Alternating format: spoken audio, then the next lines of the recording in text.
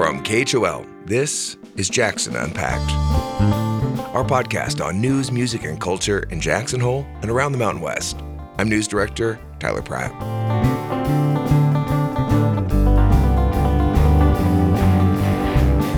Coming up on today's show, a local artist is documenting the issues Jackson's working class faces in the midst of the region's growing housing crisis.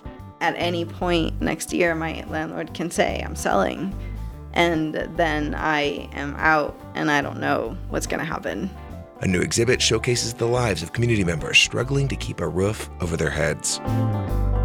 And later, we air another conversation in our One Small Step series, which brings Jackson Hole locals with different beliefs and backgrounds together to talk and discover common ground. I want a government that is way more empathetic and less driven by capitalism. And I know that's super idealistic, but no, I think that's fair. I think we all want that. And that. Yeah, I'm going to keep pushing for that. These stories and more coming up on Jackson Unpacked.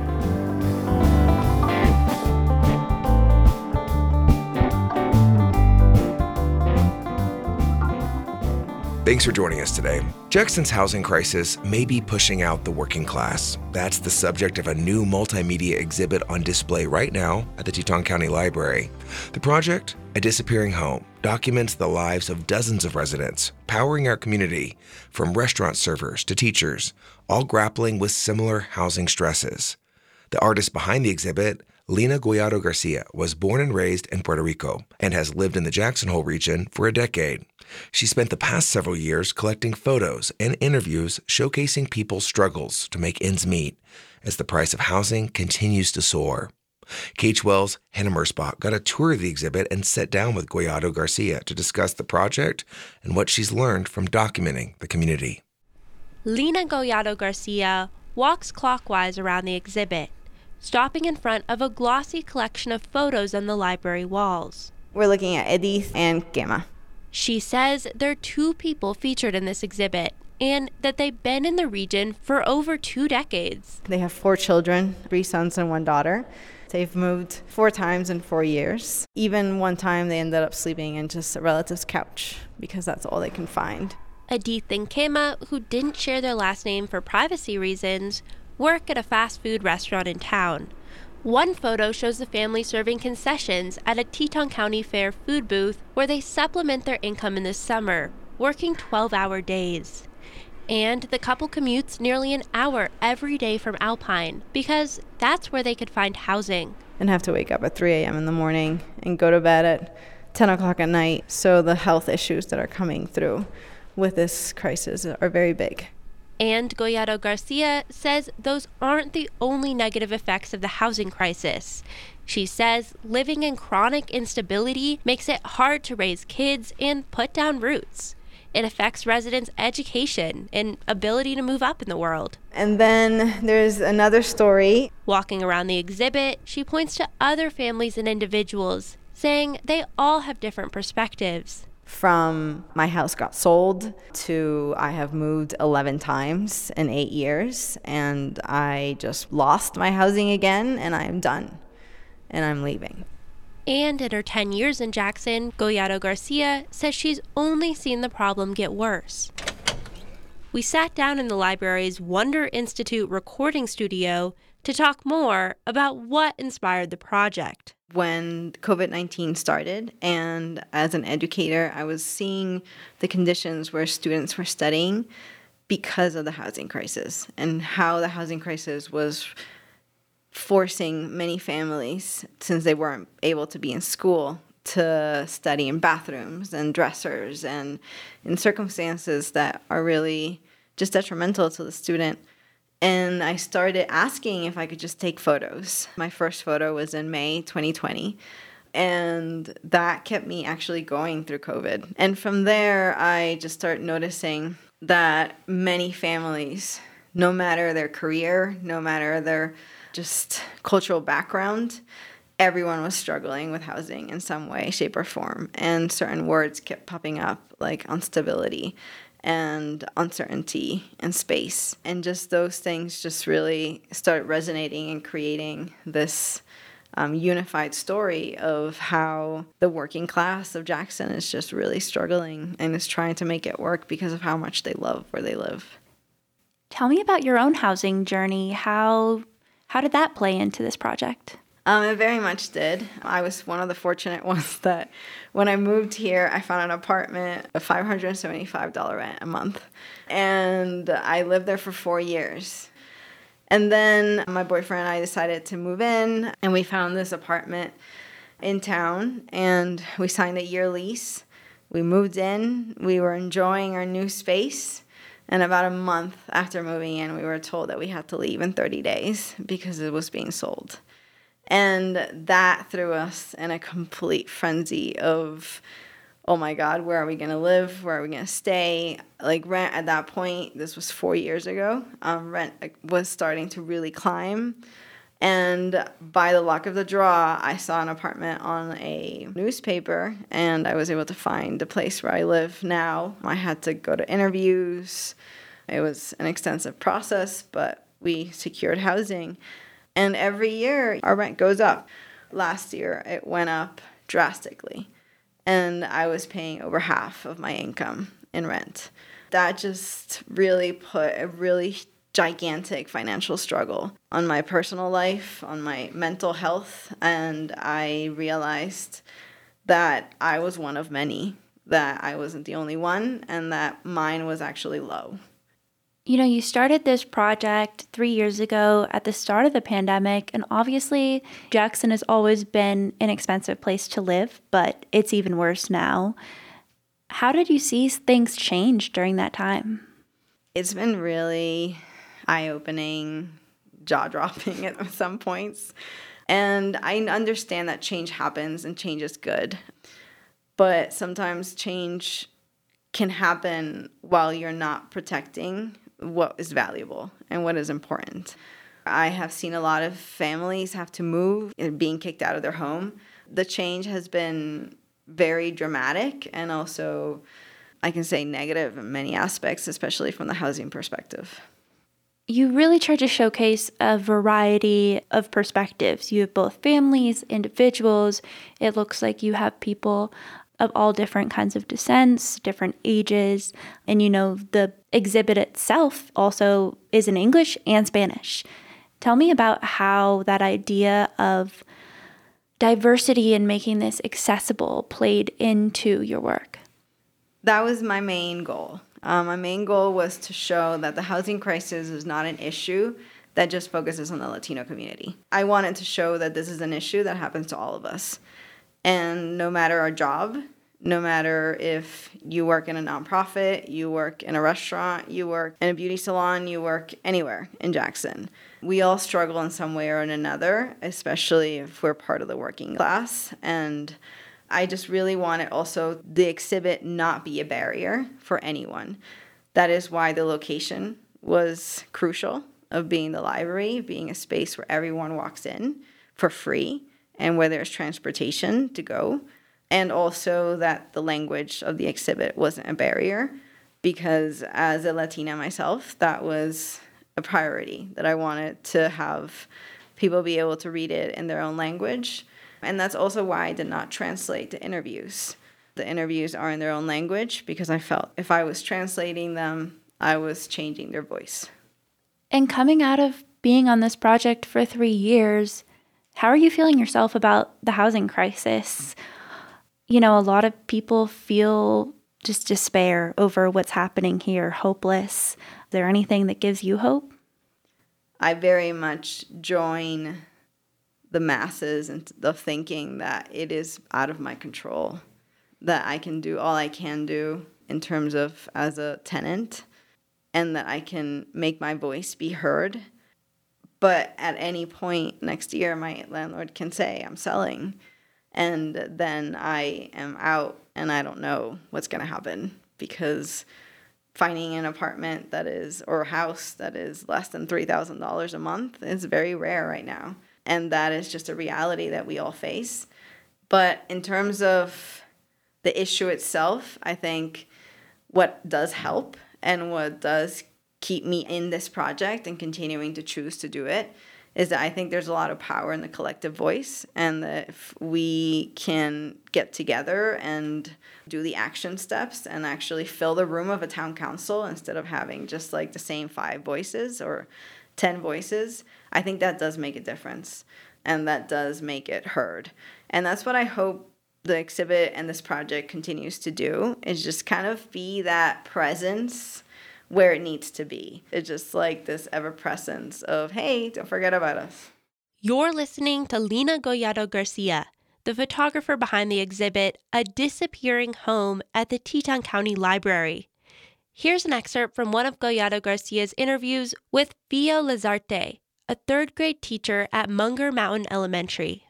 What is, or what has been, your hardest challenge within your living circumstances while you've been living here? That any minute you can get kicked out.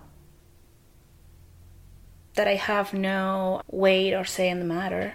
That any minute your rent will increase. My rent just increased. I found out last week. I understand that is the nature of how the world works.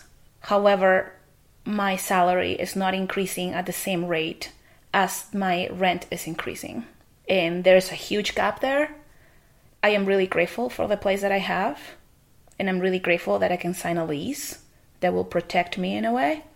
But at the end of the day, I know that I have no control in the matter of whether or when my rent is going to increase. And rent is money that goes away rather than a mortgage, money that you are paying for a piece of property that you own, that is yours.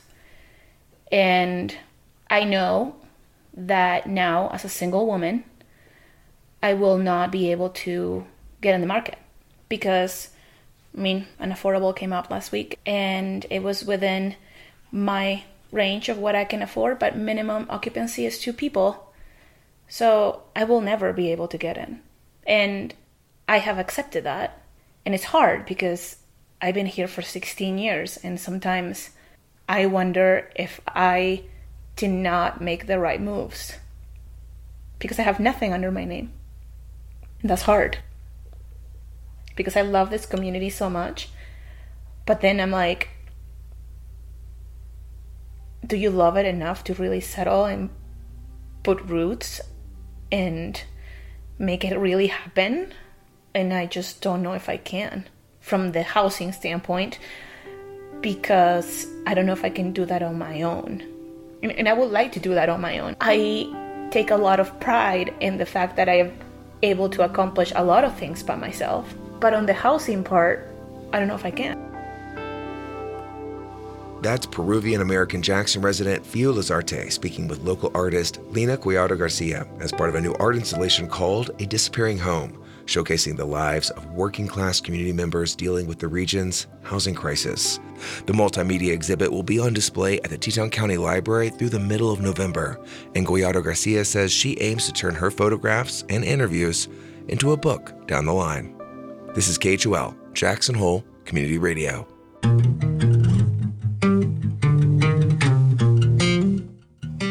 If you're just joining us, you're tuned to Jackson Unpacked from KHOL, where we showcase reporting and interviews on news, music, and culture in Jackson Hole and around the Mountain West.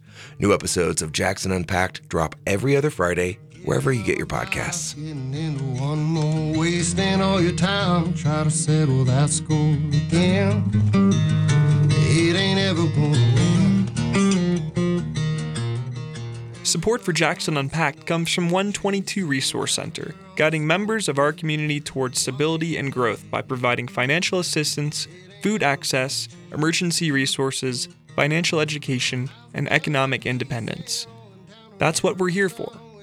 More information at 122jh.org. Sunday morning, hallelujah, coming down. Sam Revival playing on the radio. It's the only station truck wants to pick up when your heart won't go. When your heart won't go, you keep driving down the road. You're listening to a performance from singer-songwriter Jordan Smith inside the KHOL studios. He's part of the Wyo Folk Project, which is helmed by Jackson area musician Aaron Davis and features songs from 14 Wyoming singer-songwriters. Every track was recorded for the album at Davis's studio in Hoback. The project's main goal was to serve as a lasting snapshot of Wyoming's current musical footprint. You can hear KHOL in-studio interviews and performances with Jordan Smith and some of the artists featured on the WyoFolk project over at 891khol.org. I found a piece hanging on down a river somewhere between a back road center and a small town. Sunday morning, hallelujah, coming down. Jackson Unpacked is generously sponsored by the Snake River Sporting Club.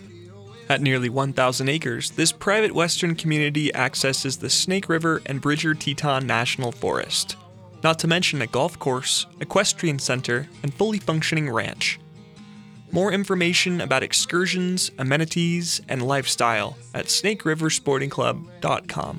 You can leave them, they can stay. 'Cause I found a piece hanging rolling down a river somewhere between a back road center and a small town. It's coming down. Thanks for tuning in to KHOL. I'm Tyler Pratt. Wildlife managers across the West have been stocking high alpine lakes with fish for decades, mostly so anglers have something to catch. And as the Mountain West News Bureau's Will Walkie reports, new research is looking into how that history changed the Rocky Mountain environment and the genetics of the fish themselves. It's just after sunrise at the Wind River Mountain Range, and I'm quickly realizing summer's over. There's frost on the tips of trees. Lots of cars in the parking lot and cold people. My mission today, catch a trout deep in the wilderness. I hike about 8 miles in and reach a long, skinny blue lake above 10,000 feet. I passed maybe 5 people on the way.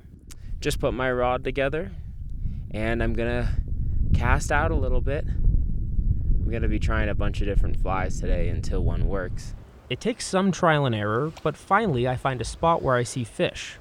I cast out a yellow foam grasshopper. All right, come on, baby. Watch it float down a small current, and then... Yes! He's got it.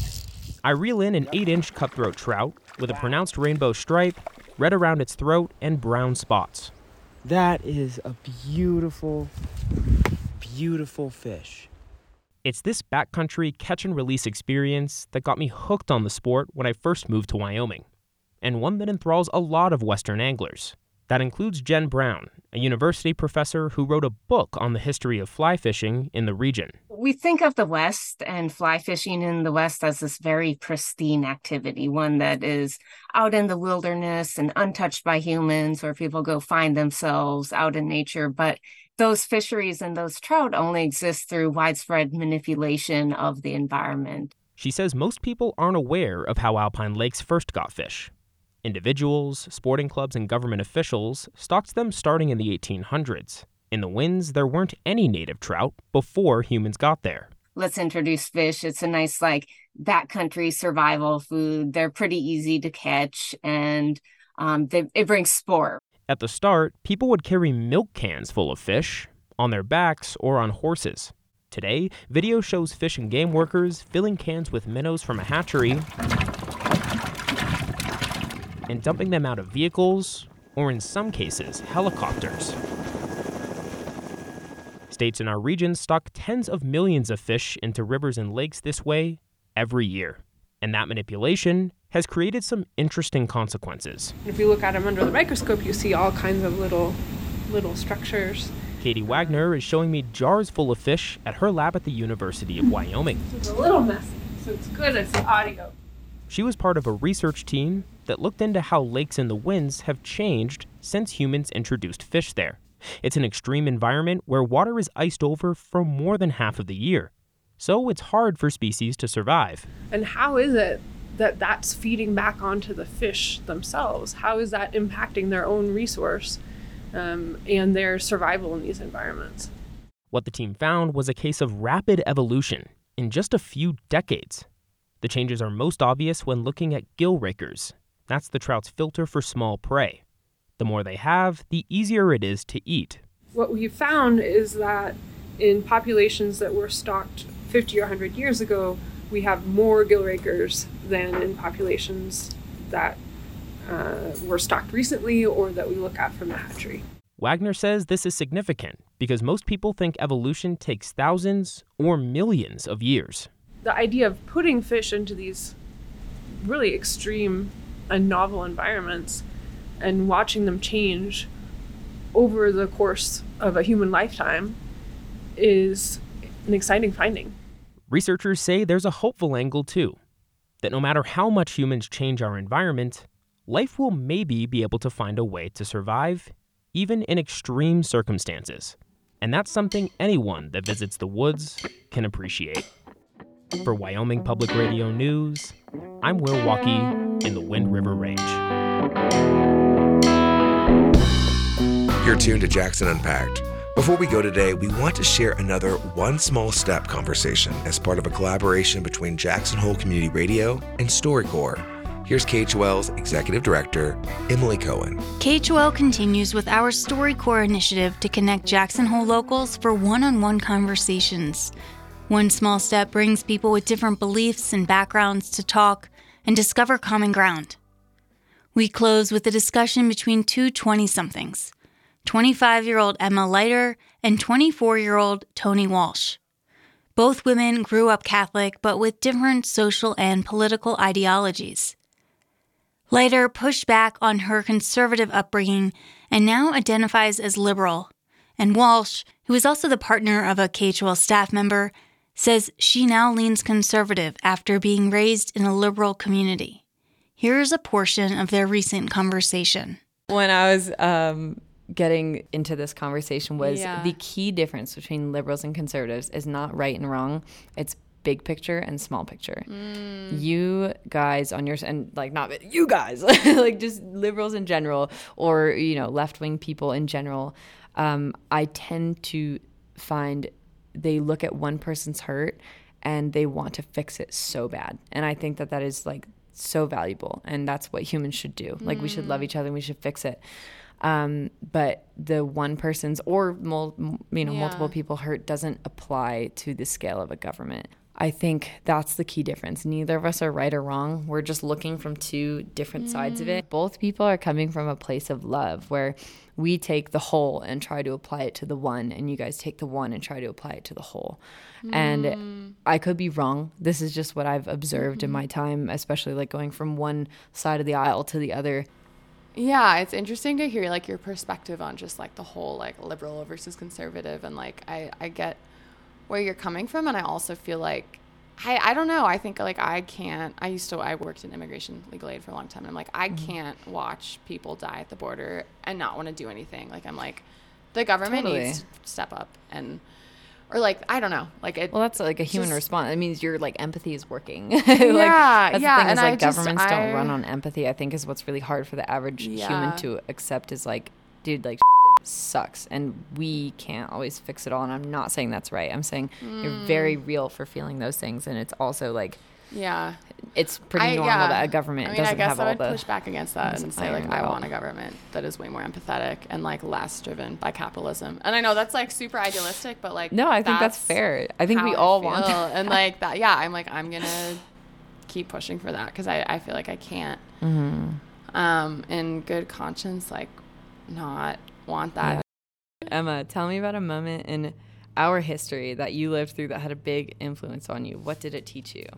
I mean, the one that comes to mind, it was very political, but is like when Trump was elected in 2016. I have very clear memories of that day. I was a freshman in college, went to a liberal arts school, very liberal student body. Like it was my freshman fall. I like had just entered this space where I was like, oh my God, like I am no longer this like, I don't know, gray duck that like sticks out. Like I'm like, okay, whoa, like, and also people, I don't know, it was just like this new way of thinking, and I was like, whoa, like I can kind of be how I want to be. And but I remember going to like a watch party in like the school's student center or whatever, and everyone was like kind of excited. Like I was like I voted in that election. I voted for Hillary. I wasn't like jazzed about her, but I was like, Trump scares me, and just the way he talked about just all the things. And I just remember when he was elected being like so shocked, and like everyone was crying and like really upset. And I remember like the next day, like my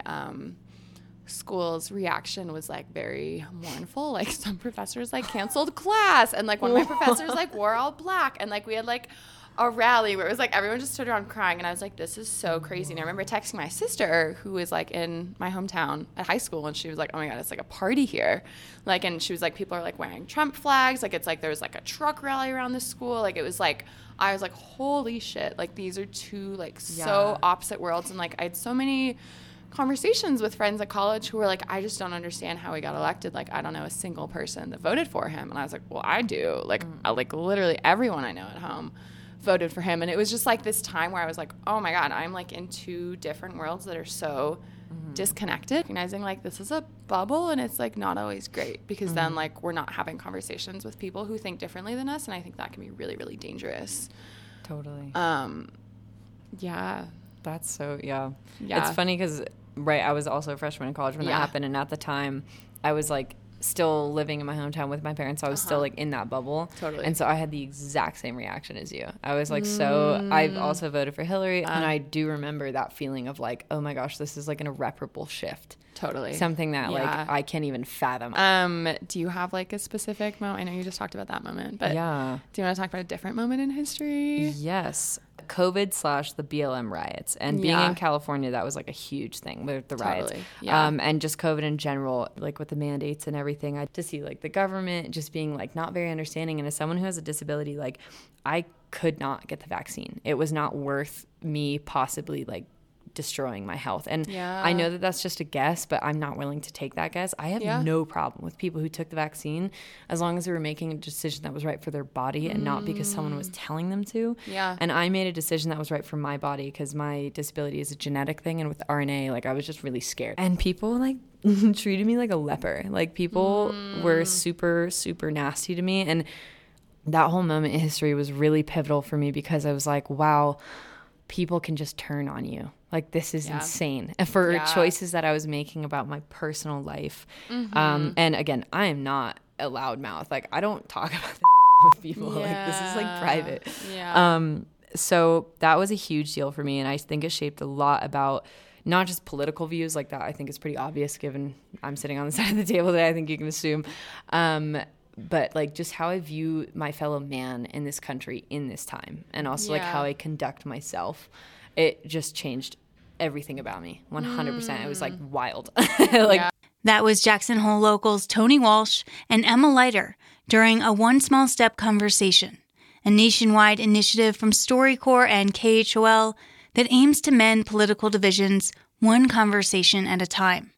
These conversations are happening now through the end of the year and being produced here in Jackson by Allison Sperry. StoryCorps' One Small Step and the radio station hubs are made possible by the Corporation for Public Broadcasting. We are hosting a free public listening event on the 1st of November at the Center for the Arts.